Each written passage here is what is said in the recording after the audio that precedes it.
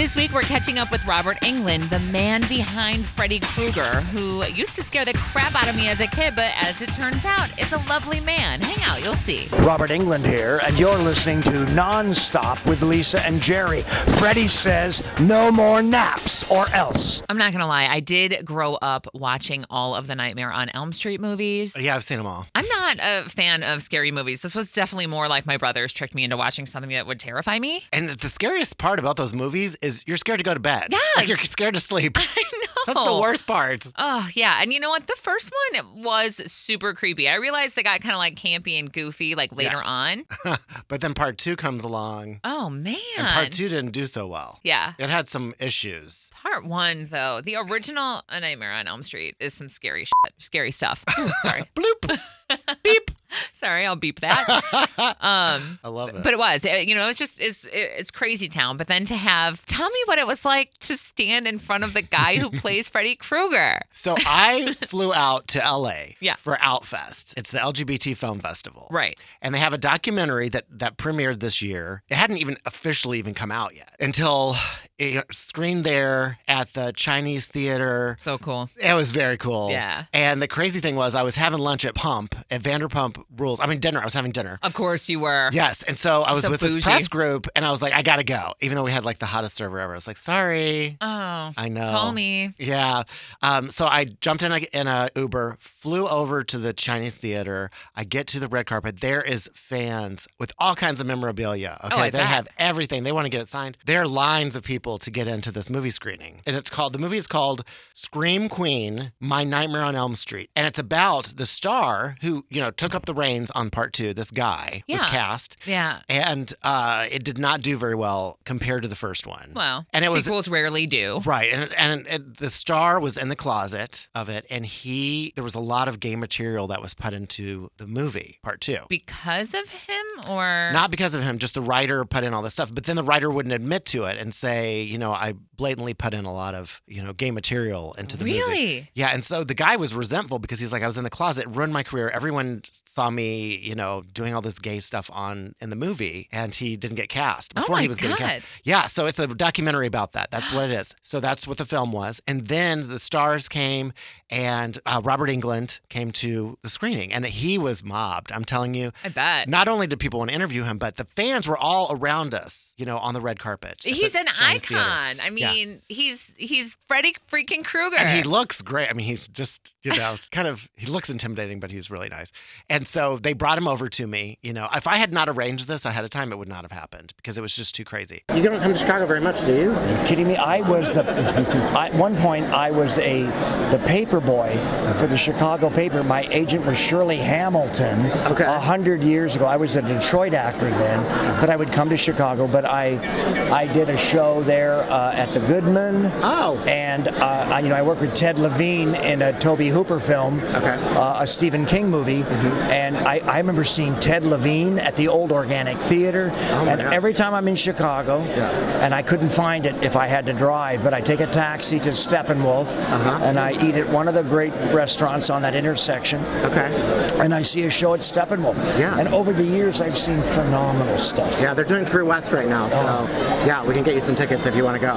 Well, I'm going to be there for, I'll see if I get done early enough. Yeah. If you get on Friday or Saturday night. Yeah, so looking back at this documentary, did you see all the LGBT content? I mean, do you look at it now? Oh, sure. I mean, Mark and I had a conversation, and I don't remember ever talking with the director about it, but they had already shot some pretty kinky sequences in an S&M bar and stuff like that. But my theory was, and Mark and I talked about this, was that Mark's character was having a kind of bi moment with his confidant, played by Kim Myers, and his best friend, Robert Russler. A loyalty, a love for both of them. Freddy gets in his subconscious and pushes him. Sure. And Freddy manipulates him and plays with that. And so that's what we were doing. Yeah. The idea that the subconscious informs a lot of what we do, what we love, what turns us on, what's attractive gave to us and all of that. So we were definitely playing with that. Mark and I knew it. I remember talking with Mark about a moment of time when I wanted to be, and I don't know if it's politically correct anymore to say this, but I wanted to be what we used to call homoerotic with Mark, with the blades and his mouth. And Mark went, yeah, because we were both knew what we were doing there. We were playing that I was tempting him. Yeah. And so, yeah, we knew that. And as far back as 86, Robert Shea, the head of New Line Cinema, told me that there were already Ivy League thesis papers being written about Nightmare on Elm Street 2 and all of the subtext. Wow. Yeah. That's so wild. What? Yeah. Freddy Krueger, you are full of surprises. He's a smarty. You wouldn't think, you know? So then after it ended, then they were all over. I was like, you can have him, you know, and they just swarmed him with autographs, and I don't know how many he could even do, but it was crazy. And they screened the film, and so now it's coming to Chicago. Oh, yeah. So for the Reeling Film Festival, and it is the closing night feature. That's on the 29th, It's right? on the 29th, yeah, and that's going to be at Chicago Filmmakers. So this is a firehouse that they renovated and made into a movie theater. It's right by my house. I can walk to it. And so they're doing the closing party and screening the documentary and the stars coming and all that. Oh, the stars, they are coming back. The stars coming, but Freddie is not. So good thing I flew out for nonstop. So on the nonstop jet.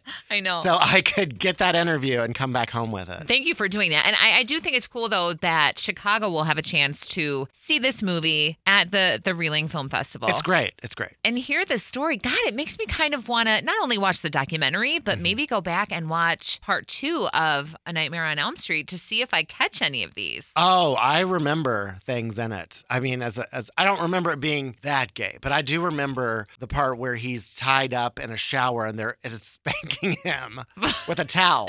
Okay, look, I haven't seen that, and I was probably like 7. You know what I mean? Like, I have like no recollection of those movies. I remember part 1. I think because it traumatized me. Yeah. And I kind of remember part, I don't know, 4 or 5. Whenever like Freddy's tongue comes through the phone and licks that girl. Yeah. Because that was also traumatizing. Well, Patricia Arquette was in one of them too, and I remember her because I went back because I was such a fan of hers. For real? Yeah, and I watched her in that. Oh wow. Yeah. I would say movie marathon, but I'm such a chicken. Maybe I'll just stick with the documentary. We'll be up all night. Yeah. Okay, so the Reeling Film Festival starts on the 21st. Yes, and a lot of the screenings are at Landmark Cinema, Century Cinema. Oh yeah. So that's the corner of Diversey and Clark, and I'm hosting 3 Q&As. Are you? Yeah. Why am I the last person to hear about this? They just asked me to do 3 of the screenings. So after I'm moderating, one of the directors I've already interviewed, and so we're gonna all hang out and talk about the films. Wow. So, yeah, it's gonna be fun. Good Kisser is one of them that I'm moderating. Are you doing Bittersweet Waters? I'm not. No. That's another one that I've been hearing a lot about. Okay. There's going to be a lot of great films, and you know what? We're really just so lucky to live in a town that is doing that kind of stuff. Yeah, and I'm so grateful that I got to go to Outfest because it's such on another level because you've got, Kathy Griffin coming to the red carpet and you've got Kristen Chenoweth and, because they all live there, it's easier and the red carpet, I mean, it was hours long. So if anybody wants to come out and see you doing the Q&A things, where can they find you? So go to Landmark Century Cinema on Diversey and Clark. That's the movie theater. They'll go watch the screening, and then afterwards, I'll do a Q&A with either a director or some of the stars come in. Cool. Yeah, the sympathy card is on September 22nd. That's a Sunday. The pageant material is September 24th, and I'm doing September 26th for A Good Kisser. Outstanding. So I'm excited. So yeah, and you're welcome to come. I would love to see you at any of them. Wonderful. And I have a ticket for you if you'd like. I love you, and I'll get an outfit. All right, so we'll get to check all of that out. We have got tons coming up. I feel like we were going to try to take a breather after a really crazy summer, but not even going to happen. We have booked so many guests. I know. So it's going to be a busy fall. We're changing up seasons, and we're going nonstop. Thank you for being here with us.